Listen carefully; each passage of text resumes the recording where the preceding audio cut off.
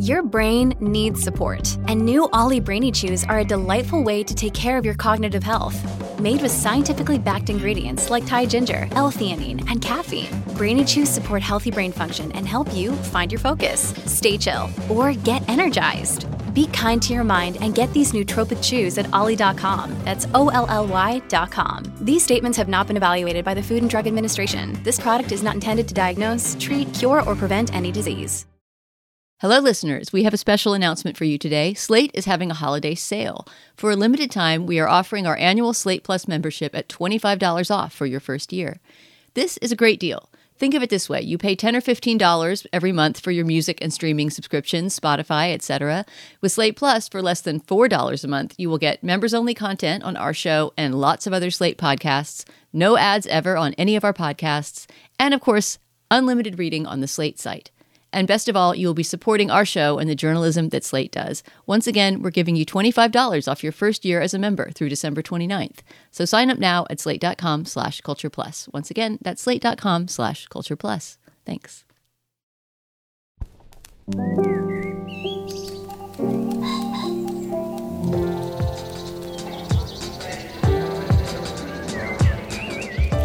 I'm Stephen Metcalf, and this is the Slate Culture Gabfest I Love Brucey edition. It's Wednesday. Oh, my God. That's Dana Stevens. That's all credit and blame goes to her. It's Wednesday, December 22nd, 2021. On today's show, writer-director Aaron Sorkin, he has a new feature out. It's called Being the Ricardos. It's a kind of biopic come history lesson come marital melodrama about the brief but significant collision of the McCarthyite witch hunt with, of all things, the I Love Lucy show. It stars Nicole Kidman as Lucille Ball and Javier Bardem as Desi Arnaz. And then Springsteen Bruce, the boss, he sold his music rights to Sony for $550 million. To discuss what this means and maybe doesn't mean, we're joined by a very good friend of the program, Jody Rosen.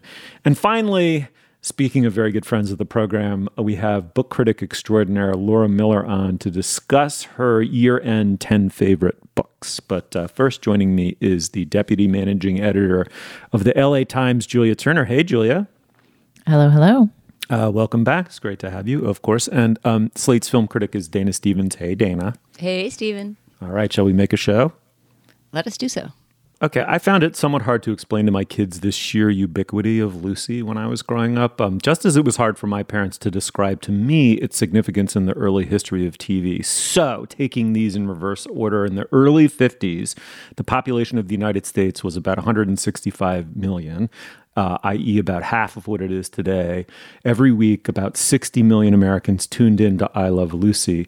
It was TV's pioneering sitcom about a mischievous housewife and her Cuban-American husband, who was a musician and a band leader.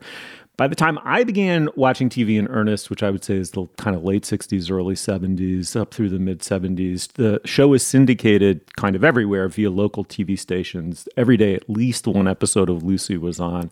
By the time I was probably 10 years old, I had seen every single I Love Lucy multiple times. And then it's had a third life, a second afterlife on Nick at Night. It became a hit with a whole other segment of people. I will say it seems to have petered out. My kids gave me blank stares last night when I said, what do the words I Love Lucy mean to you? I mean, it seems to really have not translated yet. Another iteration into the age of streaming, but there's still time. Anyway, now, Aaron Sorkin has returned with a patented OK Boomer history lesson. I say this not at all snidely. I actually like OK Boomer history lessons by and large. This one is a biopic with a marriage at its heart and an incident based in semi-fact. HUAC, the House Un-American Committee, the basically McCarthyite red baiting committee of the House of Representatives, got interested in the fact that Lucille Ball had been some kind of communist or maybe fellow traveler 20 years previously in the 1930s. They grilled her a couple of times behind closed doors and more or less exonerated her. This prompted, however, a salacious and right-wing tabloid press to pick up and run with the story. What followed was a week of scrambling, haggling, back-channeling, marital spatting, and more or less all of it adding up to an attempt to salvage both her reputation and her TV show.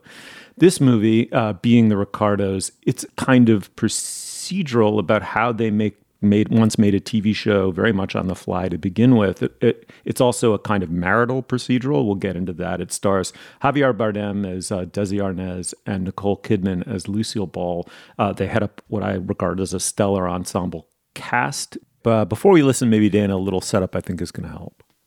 Yes. Well, all the setup that this clip needs is that we are on the set of I Love Lucy as it's being filmed. The first voice you hear will be Tony Hales, who plays Jess Oppenheimer, the show's director, who is outlining the concept of the scene, which, as you'll hear, the eagle-eyed Lucy almost immediately objects to.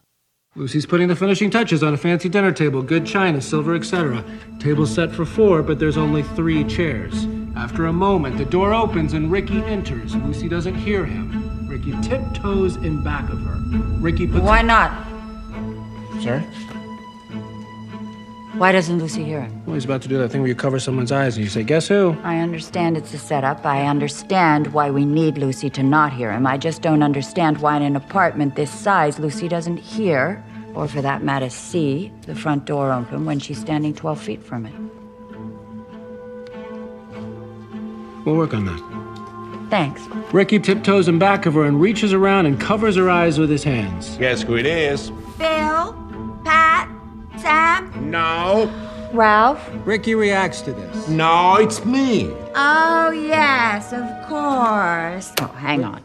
Are we supposed to believe that Ricky believes that Lucy really doesn't know it's him? Do this now. That Ricky believes that Lucy is not only unfamiliar with his voice, which, let's not forget, has a Cuban accent, but that he really believes there are at least 7 other men who routinely walk into their apartment.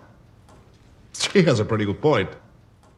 All right. Well, Dana, I typically talk very quickly when I do my introductions, maybe to a fault. I was even quicker this time because there's an extraordinary amount of dramatic compression, condensation in this movie. I couldn't even really do it justice in my already verbose introduction. It's also about her telling the Suits at CBS that she's pregnant, the infighting that follows after that, institutional infighting and otherwise.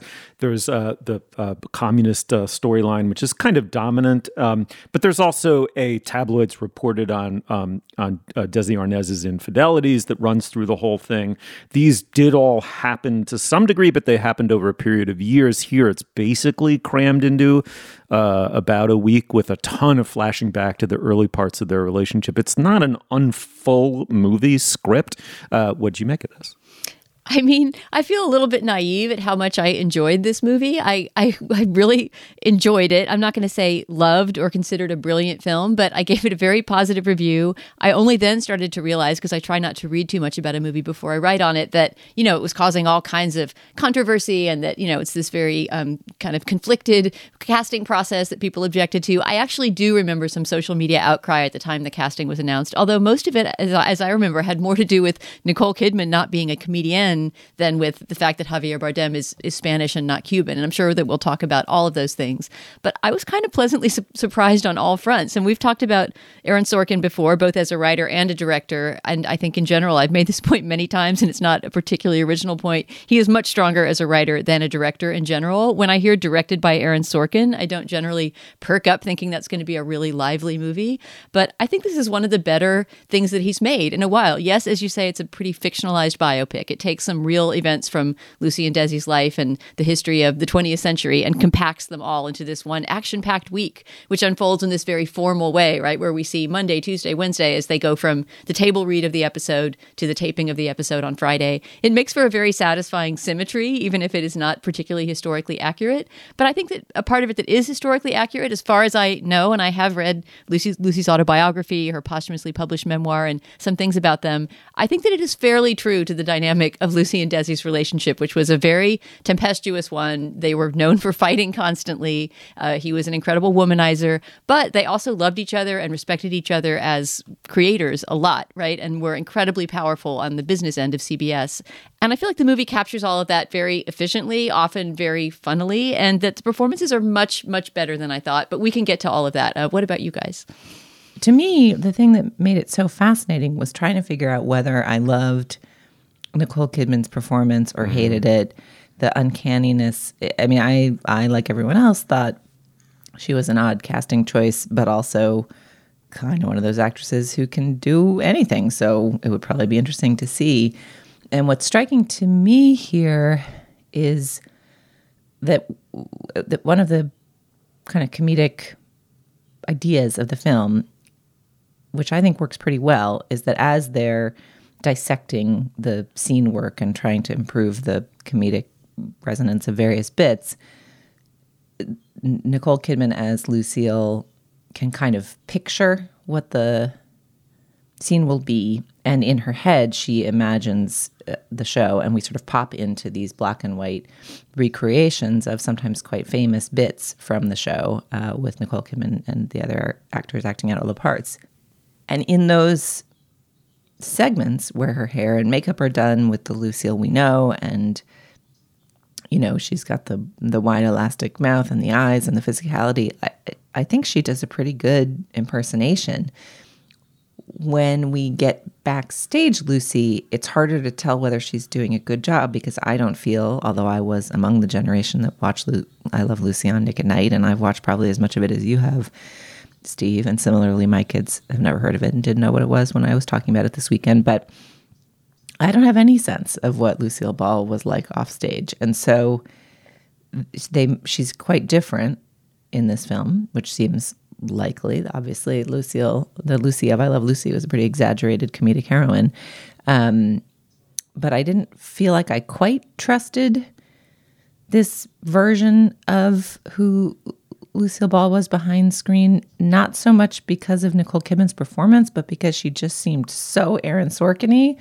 Like, it just felt like Josh Lyman was like pacing around, in Nicole Kidman's body, pretending to be Lucille Ball. Yeah. Whereas Javier Bardem's Desi Arnaz, who I found slightly more, he also had a difference between his on-screen and off-screen self, but I found his affect, there was sort of less of a split between his on-screen and off-screenness in a way that made the whole thing a little more plausible to me. I'm curious what you guys made of these performances. I mean, I had a funny reaction to this movie. It surprised me enormously. It's yes, Sorkin walk and talk. Yes, Sorkin fake history lesson. Sorkin smarm. Okay, boomer moral signposting. All the above. For all that, I loved it. I kind of loved it. Like or just shy of loving it. I found it a very solid movie, crisp, tart, very smart, fast, not too glib, or at least too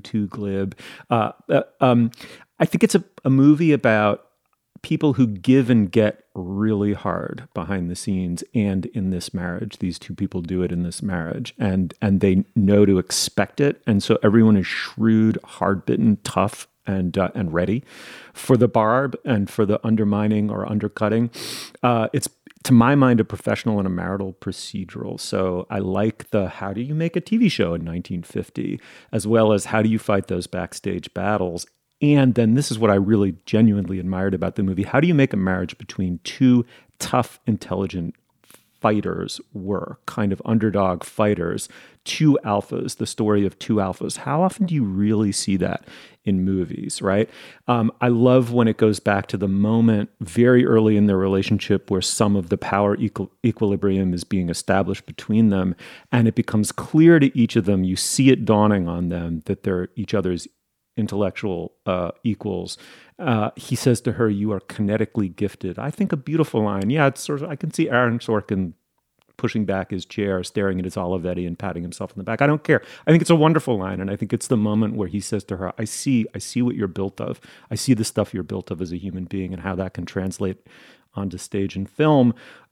Okay, so we're going to get to Bardem, Dana, next, and he's Spanish, not Cuban. He's doing an accent. Many people are offended by the casting. But before we get there, I want to say I think he's wonderful in this movie. Not only is it depicting a Cuban-American confronting racism in the TV business, but as he says at one point, the Bolsheviks burned down my house, right? Now some of that is fictionalized and exaggerated in sort of TV movie ways, but so be it. He sees himself as someone who lived the wrong end of the communist gun. And I thought that was brought in a powerful way. This movie has some terrible lines. Don't gaslight me, Julia. I think you're right. Just a lazy anachronism. There's way too much drama condensed into the whole movie, but the last 10 minutes is so just crazy. It's so woozy and melodramatic, and it just teeters on the edge of the Sorkin abyss. But I thought it was good Sorkin, not bad Sorkin, overwhelmingly. I love the two leads. But Dana, of course, there's a controversy, as there should be, about the casting of Bardem. Where do you come out on that? Yeah, I mean, here's a place where I feel like it's really not for me to say as an oblivious white viewer who just enjoyed the movie. I had a hard time connecting into the offense about this because I feel like the character is, as you say, well played by Bardem. I can't speak to whether his accent is accurate or not, but I have a hard time placing myself in that debate in any kind of meaningful way. Well, I mean, I think the thing that's challenging is the cries that come out when the representation of a famous historical figure is not exact or close to the exact background of the person being represented all have a good effect, right? Which is to kind of push on the executives and the people who say, oh, we couldn't find somebody. Oh, there's nobody out there. Oh, it is true that it's been historically too easy for executives to just not look that hard or that far. The challenging part is that if we do get to a place where everyone who plays a role has to have the exact particulars of the person who they're portraying, that begins to feel limiting too. So I don't know. I feel like this conversation is caught in that vortex. Yeah, it's a tough one. Let me end uncontroversially. Tony Hale. I mean, I only have just in the last 6 months or so been turned on to Arrested Development by my kids, but Tony Hale, plays the completely stunted, son, and that is just he's meant to be the most in extremis, hapless human being who ever lived there. I like that here he's part of this tough, hard-bitten, palace intriguing, showbiz procedural. He's great. I think he's terrific in this. It was so great to see him play a completely different human being and do it beautifully. Okay, it's Being the Ricardos. It's probably, I think at this point, streaming on Amazon Prime and in theaters. Check it out. Tell us what you thought. All right, moving on. Apple Card is the perfect cashback rewards credit card. You earn up to 3% daily cash on every purchase every day. That's 3% on all your favorite products at Apple, 2% on all other Apple Card with Apple Pay purchases, and 1% on anything you buy with your titanium Apple Card or virtual card number. Visit apple.co/card calculator to see how much you can earn. Apple Card issued by Goldman Sachs Bank USA, Salt Lake City branch. Subject to credit approval. Terms apply. Okay, before we go any further, we typically discuss business now. Dana, what do we have? Steve, our only piece of business this week is to tell you about our Slate Plus segment, which actually changed in the course of recording this show. We had the plan to do a listener question, a really good one that I hope we'll do in the future for a Slate Plus segment. But when we were talking to Jody Rosen, longtime friend of the program, about music rights in the context of Bruce Springsteen's new deal to sell his music rights in perpetuity, during that discussion, an old favorite, an old bugbear of the GabFest came up, somebody that we talk about every time that Jody Rosen comes on the show. He and Steven seem to get into it about Taylor Swift. And because she also has a music rights story in these last few years, we got into a whole sidebar about Taylor Swift that also turned into a sort of aesthetic debate between Julia and Steve about the history of his resistance to Taylor, why she has become this recurring topic on the show that we can never seem to get past. So if you are a longtime fan who would like some excess Taylor Swift content turned into a Slate Plus segment, that's what we have for you this week. I feel like this is the ultimate dog whistle pitch for Plus, and it will send half of our listeners scampering for the subscribe button and the other half throwing their headphones out the window. But we'll return to regularly scheduled non-Taylor programming next week.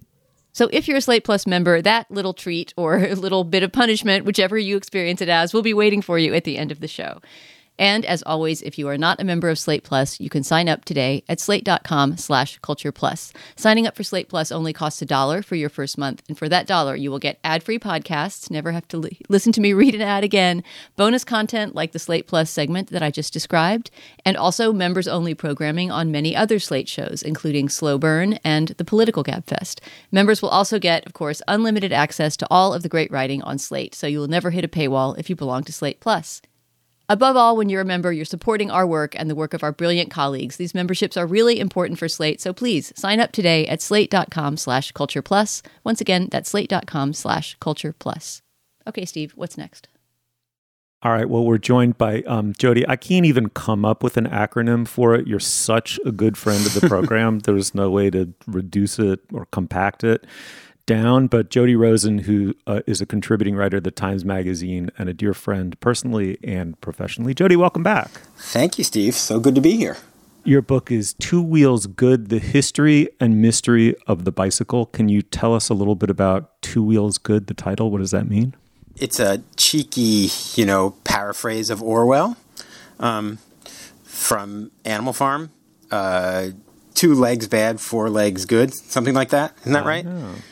But it's a phrase that cycling activists have taken up. The idea being that the bicycle's 2 wheels are good and the automobile's 4 wheels are bad. And that's one of the many ideas I'm interrogating, Steve, in my revisionist, what have you, history, meditation, whatever you want to call it, on the bicycle. All right. Well, news has broken this past week that Bruce Springsteen has sold his music rights to Sony Entertainment. The payout has been reported at about $550 million. It would make it the largest such transaction to date. By way of comparison, Bob Dylan did it fairly recently and got about $300 million. Here to discuss what this means and doesn't mean is Jody Rosen. Tell us, it seems like, superficially at least, a perfectly acceptable late capitalist win-win here, right? An artist who's entertained us all for decades gets an upfront and mammoth sum of money to enjoy while they're still with us. These guys aren't getting younger. And the buyer gets a future revenue stream off presumably into infinity or up until such time as they resell it for a profit, right? Downloads, streams, licensing deals to ads and movies. How do you read this? I mean, yeah, that's the kind of the nub of the question, right? Which is like, what does this mean for the buyer? What does this mean for the seller? What does it mean for, art and commerce writ large? But I mean, like, one thing that's worth noting is just like, after a long period in which it seemed dubious that the record industry would even survive into the internet era, now people have the idea in their heads that music is not just profitable, but a really good investment for the long term. So this is why Universal Music Group, this is why the 3 major music labels, UMG, Sony Music Entertainment, and Warner Music Group, are making shitloads of money. It's why UMG had a huge IPO in September, and why Warner has this big valuation. And it's why these, lots of financiers are dumping a lot of money into music assets these days. And in fact, kind of the really bullish people in the music industry are saying not only is music a stable investment, it's a more stable investment than, even oil or gold or something like that, because music is less subject to market fluctuations and other forces. And in fact, what we saw during the pandemic, during this, kind of global cataclysm was, people are making lots of money on music. Everybody still wants to listen to music. So that's kind of the background, and what there's actually kind of a single figure that we can trace the rise of this bull market back to, who's a guy with the unlikely name of Mercuriadis, who in 2018, he's a former record executive who founded a company called Hipgnosis in 2018, I think. That's hip as in HIP, hip man. And gnosis as in gnosis, GNOSIS. Wonderful. But in any case, the name may be ridiculous, but it's clear that this guy, Mercuriadis, is kind of a visionary, because he had the idea to begin aggressively acquiring these musicians' catalogs, and he convinced a lot of these private equity people to back his vision and invest huge sums in this, with the idea that, these things could be exploited into, forever into the future, and in all the ways that you can exploit music assets these days, especially if you're ruthless and maybe even a little tasteless about it. So not just, whatever in TV and radio advertisements, but jukebox musicals, video games, whatever. My main response to this trend is that it's just kind of hilarious that something that's supposed to be as renegade and untamable and wild as the art and passion of the rock musician has become like a stable investment asset. Yeah. But the thing that I find most interesting about it is that music was inappropriately valued, right? It was valued the way you would value a book, like once you buy it, that's the value. And if you listen to that CD, before it was digital, you paid whatever, $7.99, $17.99 for an object which allowed you to hear multiple times the music of whomever. And if you ended up using that object every day for 50 years, the companies associated and the artists associated still only got their $7.99 or $17.99. And music is not like a book, and it's not like a film, and it's I don't know, more like buying a furnishing or something, right? It's like something that you use in your life in an ongoing way. It's not a finite experience that you consume once for the most part. So, the deal with pre-streaming music purchasing was that it was a bit of a gamble, right? You had this inert box. You didn't know what it was going to sound like. You had to pay the $7.99 or the $17.99 before you knew whether you would listen to it every day for the rest of your life. But if you found something that really resonated, that was a great deal for you, the consumer. And, without it becoming a substantially worse deal for the purchaser, the person who subscribes to the streaming service, a lot more value goes to the people whose things are listened to gajillions of times. Of course, the people who get screwed in this equation are the people who are newer, who don't have a catalog of 600 plus songs that have been honored with the Nobel Prize for Literature. The non-Bob Dylans, the non-Bruce Springsteens don't do as well in the streaming era. But I don't know. It's just it's like monetizing the long tail in a totally different way, and it also just takes the shine off the new and reminds you that like what people consume is not always the new stuff, even though the culture press is often very focused on the new stuff. And both of those, everything about it is perverse and thus sort of charming. As to like the inappropriately valued, I mean, I don't know. Music I think maybe it was more like the artists were inappropriately compensated. The record companies have always been making money hand over fist all along. These catalogs have been exploited by the owners for generations. It's not like we're going to be seeing, television ads with, famous pop songs in them for the first time now that these sales are taking place. On the contrary, I think what we may see is again, if this stepped up to an even higher level, like lots of these. So for instance, James Brown's catalog was acquired by a Hipgnosis-like company called Primary Wave Music, who kind of bill themselves as the discerning alternative to Hipgnosis, like the snootier version. Like we only acquire like the great catalogs. So they got James Brown's recordings, his catalog of songs, his publishing, and his image rights. So, like, in other words, there may be like James Brown hologram tours, a lot of that kind of stuff. We'll see a lot of that stuff. Take this case of Springsteen. In the past, we haven't seen his songs in commercials. Okay, now we might not just see a Cadillac Ranch. Like, we'll be in a Cadillac commercial, right? Or in like a ranch dressing commercial. Like this may go like through the roof in terms of like the degree of exploitation we see. But in terms of like the value, like I think in some sense it's great that these artists are getting properly compensated. Not that Springsteen and Dylan in particular were not properly compensated. They've made a lot of bread over the years, but just on principle, it's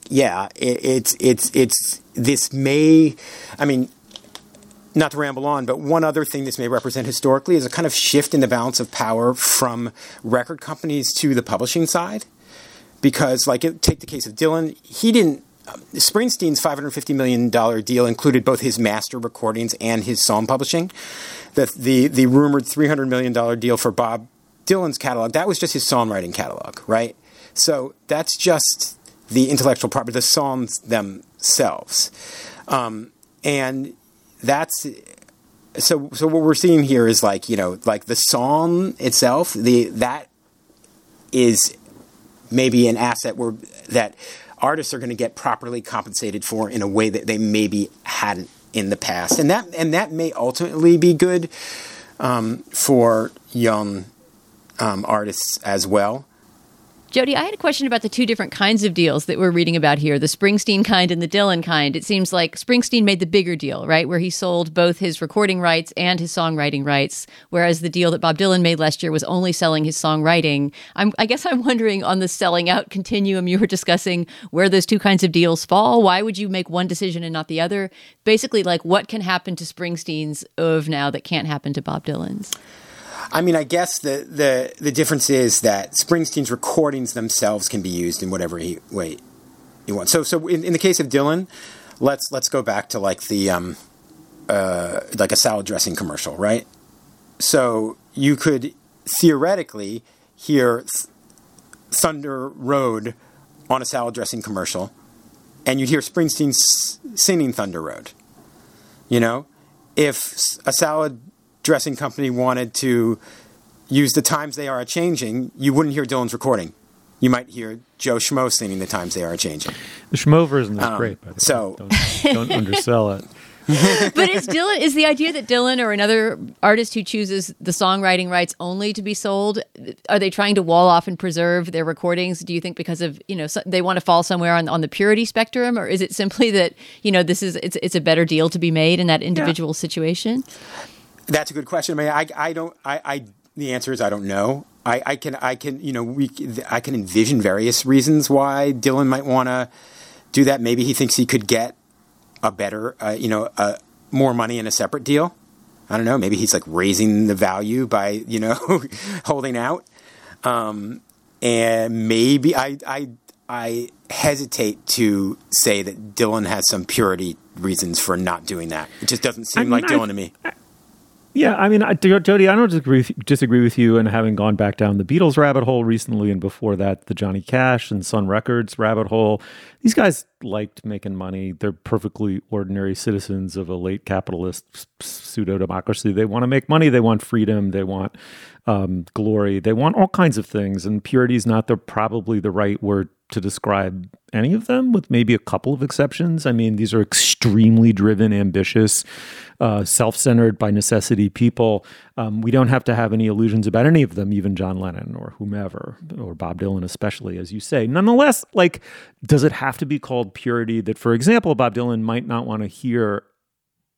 Like, is it purity to think that some of these people made what they regarded at the time as works of art, only in the sense, or not even art, like that you don't even have to inflate them and make them, pretentious artistes, but they just took pride in the thing that they made, and they don't believe it belongs in kitsch contexts. I don't think that makes them products of some, revolting passe, pre-hip hop era elitism. I can understand why someone might like to be worth $500 million and also doesn't want their work leveled down, by TV commercials. That aside, I want to bring up one other thing very quickly, which is, yes, it is true, Wall Street can take any asset that produces a revenue stream, project out hypothetically that revenue stream into the future, do a little presto, digitation with it, and come up with a net present value for any asset. Lo and behold, you come up with roughly $500 million for Springsteen's future revenue streams.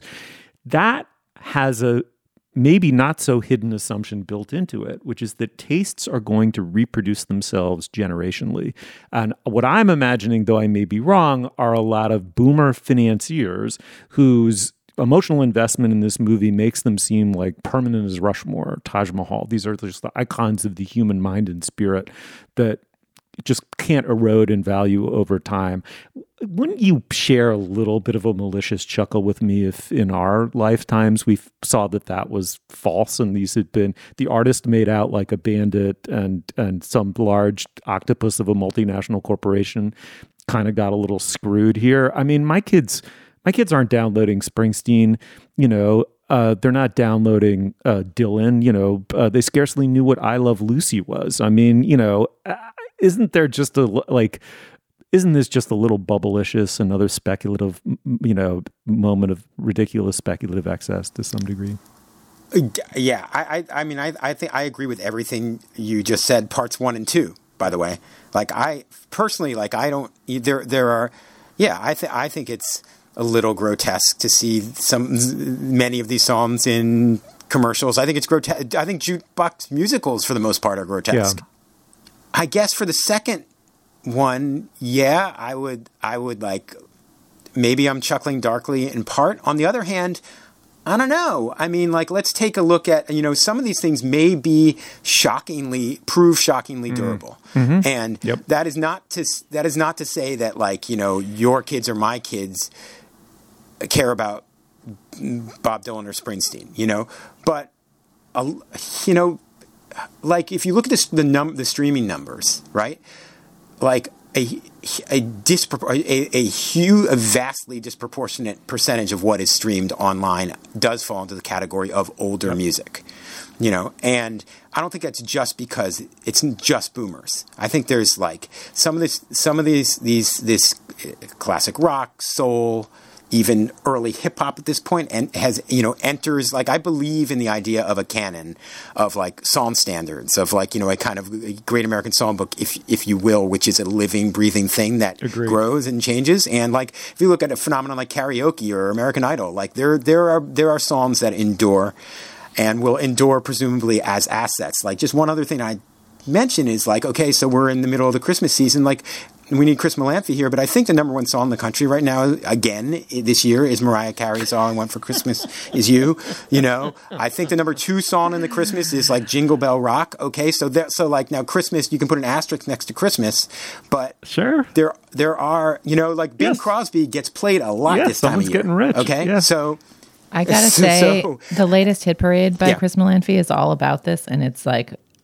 I love that show generally, but it's a really, really good episode for listeners because it's entirely about.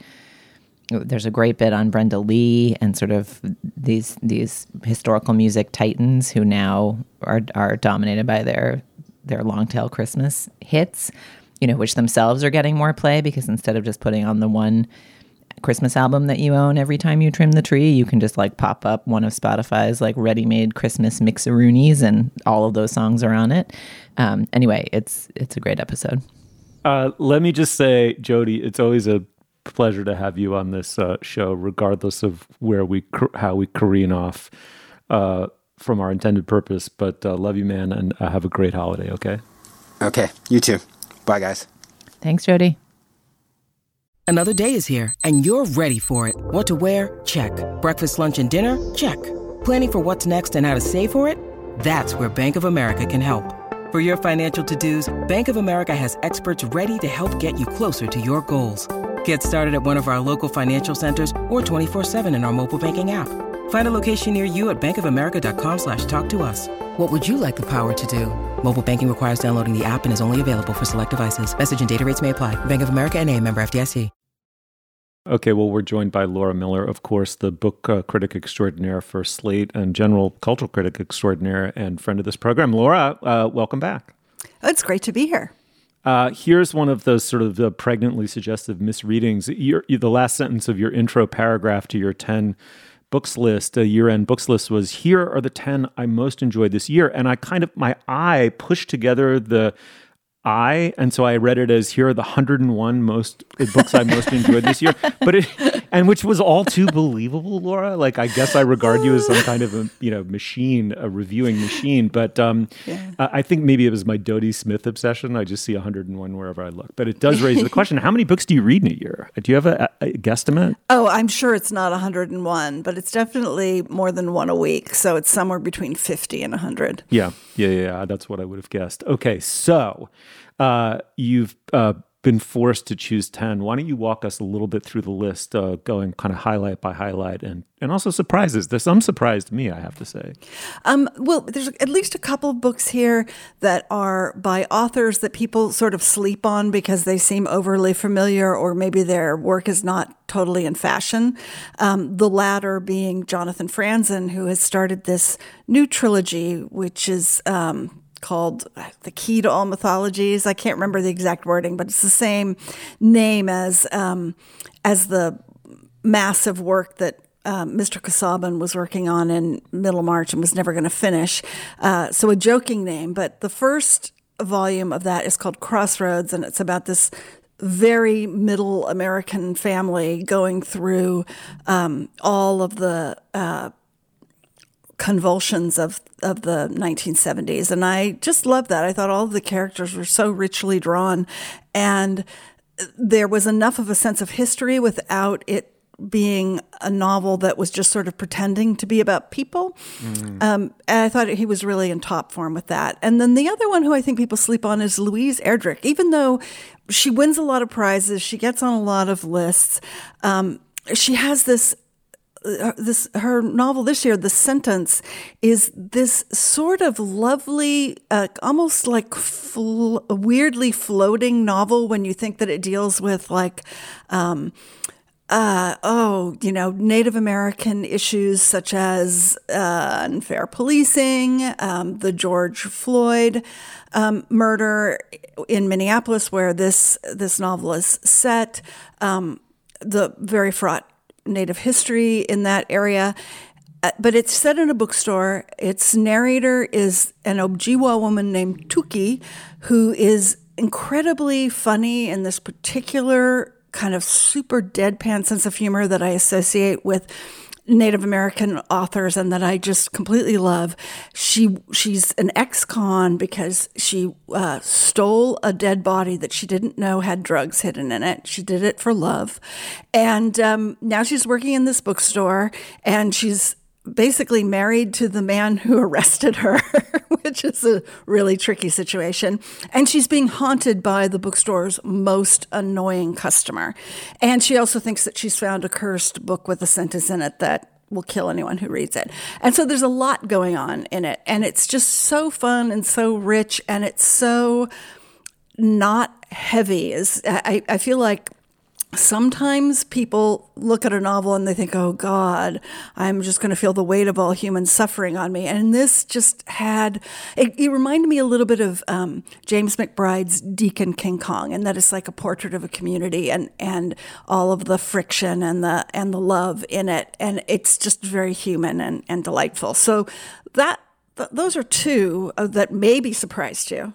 An observation I wanted to make about Louise Erdrich, not knowing this new book and only having read a couple of her novels in the past, is that she's funny. And I don't think that she gets enough credit for that because she writes about, Native Americans, because she often sets her novels in settings where there's people going through a lot of hardship. I think she gets tagged with the idea that there are these downer social novels that are just all about social critique or something. But in fact, she has a great sense of humor. And it sounds like in this new novel, it's really hard at work, like stealing a dead body with drugs planted on it and then marrying the guy who arrested you. That's just a great comic setup. One thing I love about year-end best books lists, even more than in other mediums, is they just have to throw apples and oranges together. And the notion of trying to figure out like what novel and what piece of nonfiction all belong in the same jumble, both seems like it must be a difficult task and also not one, because it's just what moved you and what seemed extraordinary. But how do you think about the nonfiction picks versus the fiction picks? And I guess I should tip here that the one book I've read is Empire of Pain, the Patrick Radden Keefe book, which I did think was just an extraordinary work of nonfiction. But how do you approach that jumble? Do you try to have half and half? Do you just let the year's riches dictate what the mix is? Well, for many years, that was just the format. It was 5 fiction and 5 nonfiction when I worked for another publication. And then when I came to Slate, I did the same thing, although my editor, Dan Coyce, would say, you don't have to do that if you don't want to. And this year, I kind of took him up on it because this year, because I read a lot for work, I mostly read fiction because that's mostly what I write about for Slate and other publications. And so while I did read some nonfiction, none of it wowed me as much as some of the novels that wound up on this list. There's a few things that I sort of read on the side, like Tia Miles's All That She Carried, which is a really fantastic, unusual work of history that's all about a cotton sack that an enslaved woman gave to her daughter when her daughter was sold away in the mid-19th century. And the whole history of slavery and the years afterwards embodied in that sack, which is now in a museum. And obviously Empire of Pain, which is just a corker in every sense of the word. It's both incredibly deeply reported and, beautifully told. I really loved Michelle Zauner's Crying in H Mart, which kind of came out of left field. A lot of people were talking about how much they liked it. And I said, oh, what the hell? I'll check that out. I don't have a lot of nonfiction on this list. And it's a memoir by a woman with a Korean mother and an American father. And her mother died of cancer. And this is her sort of memoir of the role of food in their relationship. And that it is also, I know that also sounds really, really heavy, but it's very funny. And partly because their relationship was very funny, her mother was not super expressive of affection, but she would always, be putting food in front of her. And Crying in H Mart is an essay that she wrote for The New Yorker about how she couldn't go into this Asian food store without crying, or at least some of the time she would start crying, because that was the only contact point that she had left with the culture that her mother represented and the aspect of her identity her mother represented. It's tricky. I mean, I usually have to go outside of what I've reviewed for Slate, which means that I don't get to read as widely in nonfiction when I'm making this list. So I'll just be like, I heard about this, I heard about that. I'll go and check that out in the weeks leading up to putting the list together. But I feel like my nonfiction opinion is so much less well-informed than my fiction opinion. Laura, before you go, I also want to ask you about your audiobook list. You made a separate list of titles that you loved on audiobook, including talking about the narration and why you loved who was reading them and how they were reading them. And so I wanted to hear a couple of things. First of all, as a book critic, what your relationship to audio is versus reading in paper form or electronic form. And also just name a couple great audiobooks that you would recommend.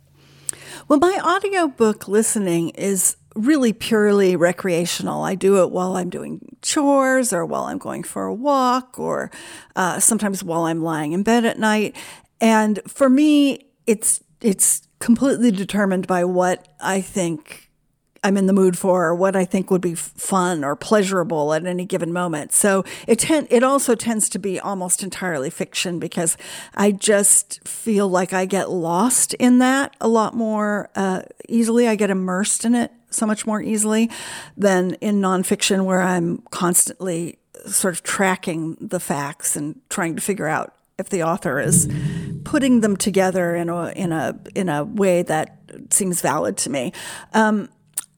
And also, like with the right performance, a book can just be so much richer in a way. I mean, I know a lot of people don't want that additional interpretation from the narrator added on, but I find it with the right narrator to be really, really delightful. And also I just, I can move around while I'm listening to audiobooks, which is makes a nice change from all the sitting that I have to do for my job.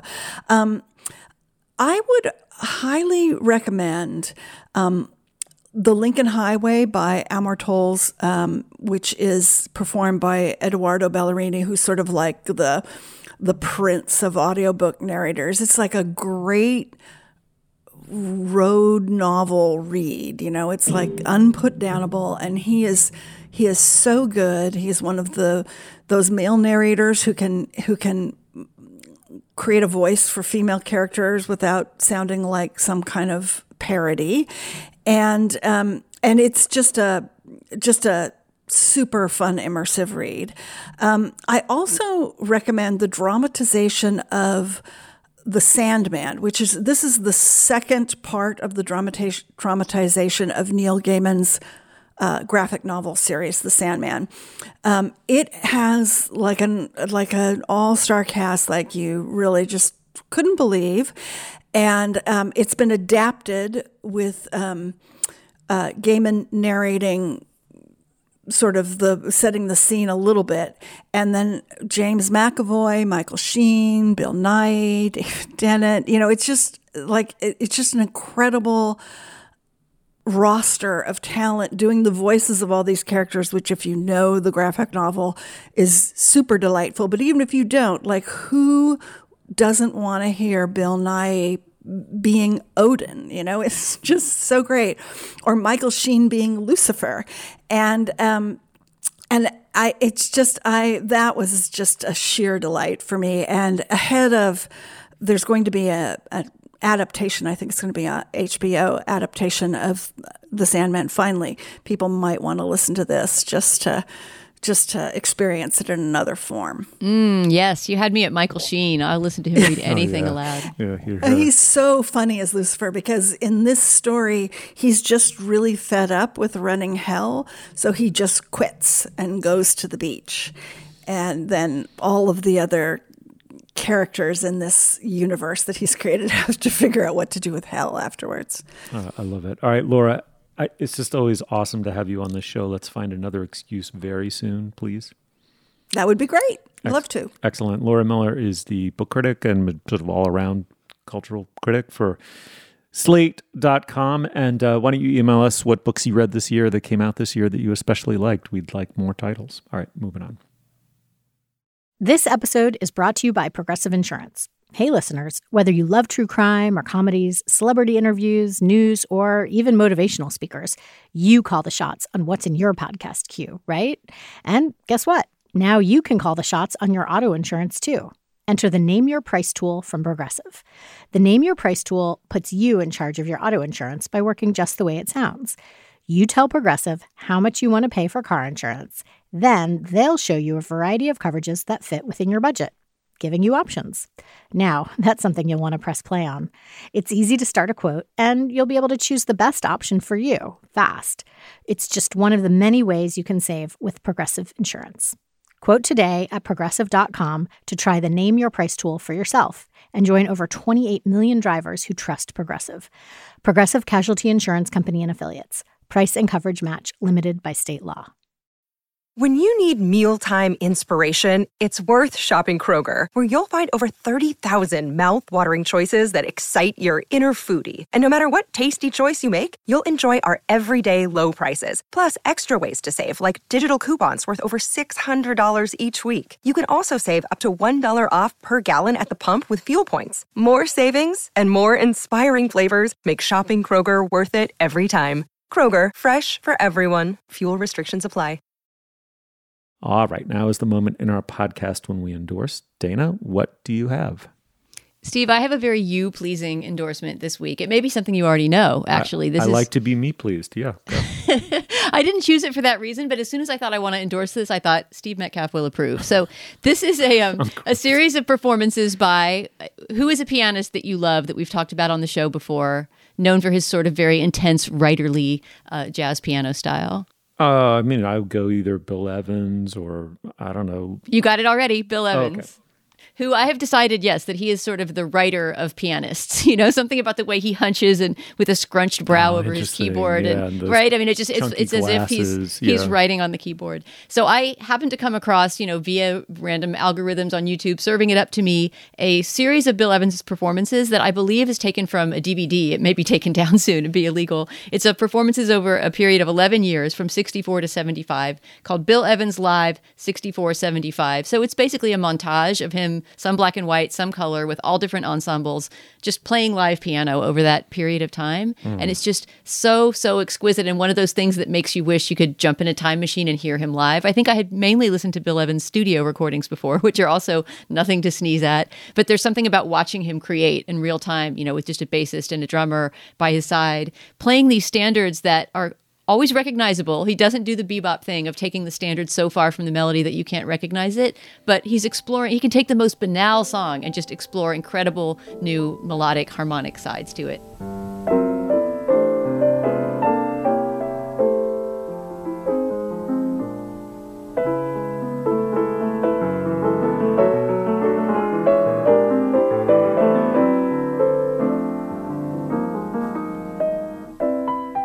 And And he's also just really fun to watch playing, which I hadn't done a lot of because of that style, the very cerebral sort of style that he has at the keyboard. So Bill Evans live 6475. At least right now you can find it on YouTube. So go listen before it gets yanked down. I can't wait. I mean, he's so evocative with so few notes sometimes in a way that nobody else is who plays the instrument. I love Evans. That's great.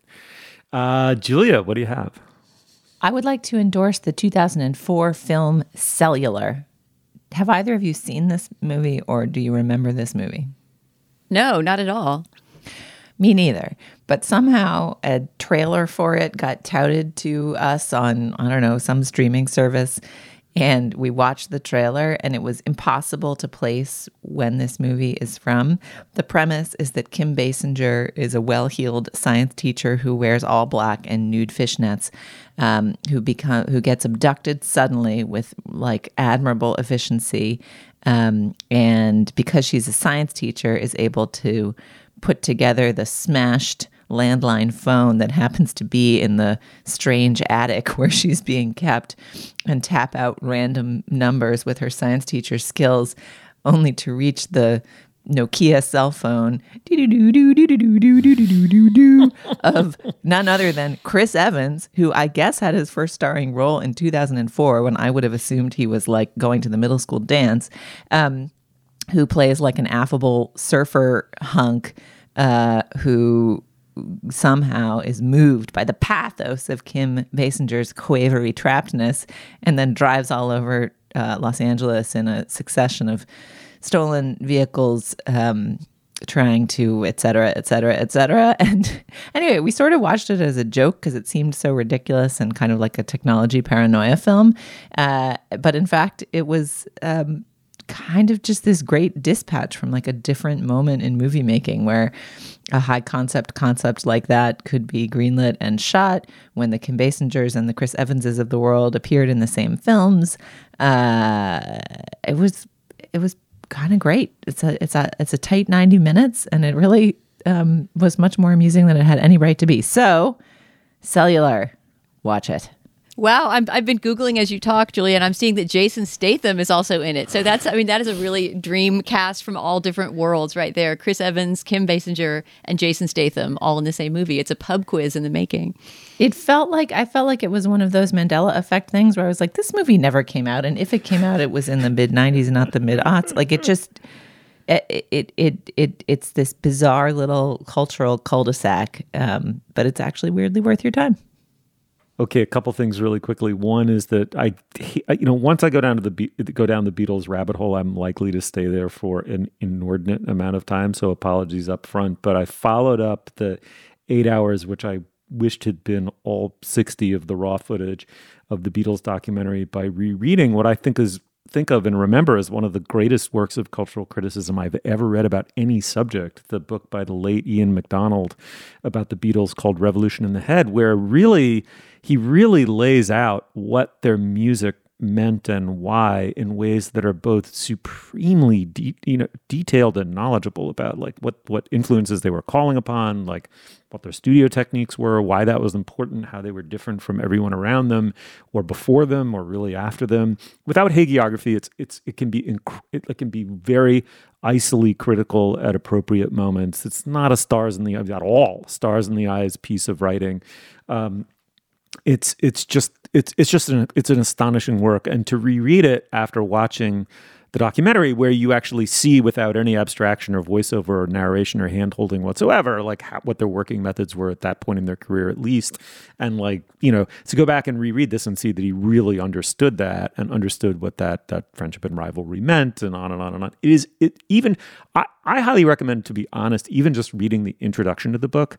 I mean, the bulk of the book is him going song by song through their whole catalog, which some people might find tiresome. I actually think it adds up to a very long form essay about their music. I mean, it's not just wonky, trivia at all. But the introduction alone, for perspective, it pairs beautifully with the documentary, which is just a complete fly on the wall immersion experience. But it's both true to what that was, I think, for all of us who watched the documentary, while putting it in beautiful, beautiful context. It was just an elegant work of criticism. I couldn't recommend it more. Ian McDonald, Revolution in the Head. But then secondly, did you guys know, and probably everyone did, but that Sufjan Stevens has a Christmas album? It's not only a Christmas album, it's like multiple discs worth. He made these funny little nonce Christmas recordings for his friends, and they circulated for a number of years on fan sites. He recorded them, I think, in the very early aughts, and some of them are traditional Christmas carols. Some of them are like take the piss out of Christmas. Find a tree and put it in your house. Put a mistletoe upon your mother's blouse. Most of them are just lovely, and I know probably like a lot of decrepit aging hipsters, I want Christmas music on in the background. It's evocative, in a way that I can't quite, evolve beyond of my own childhood. Just the background omnipresence of Christmas music actually remains a sentimental turn on for me, but most actual Christmas music is just lachrymose and disgusting. This is kind of cool. I loved it. I really love it. So it's called Songs for Christmas by Sufjan Stevens. Check it out.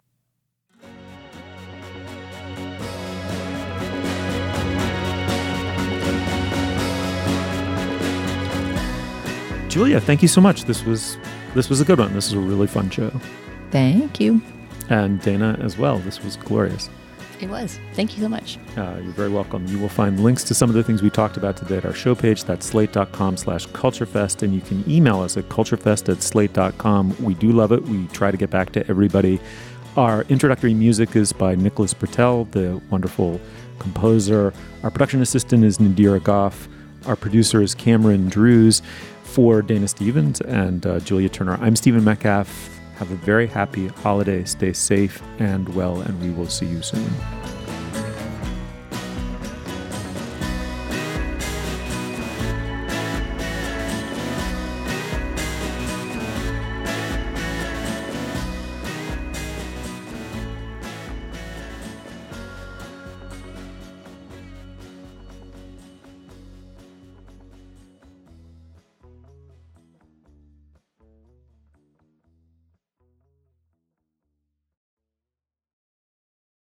This is the story of the one.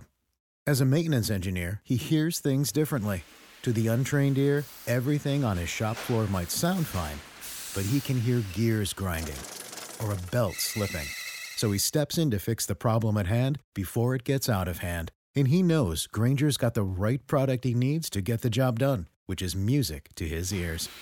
Call, click Grainger.com, or just stop by. Grainger, for the ones who get it done.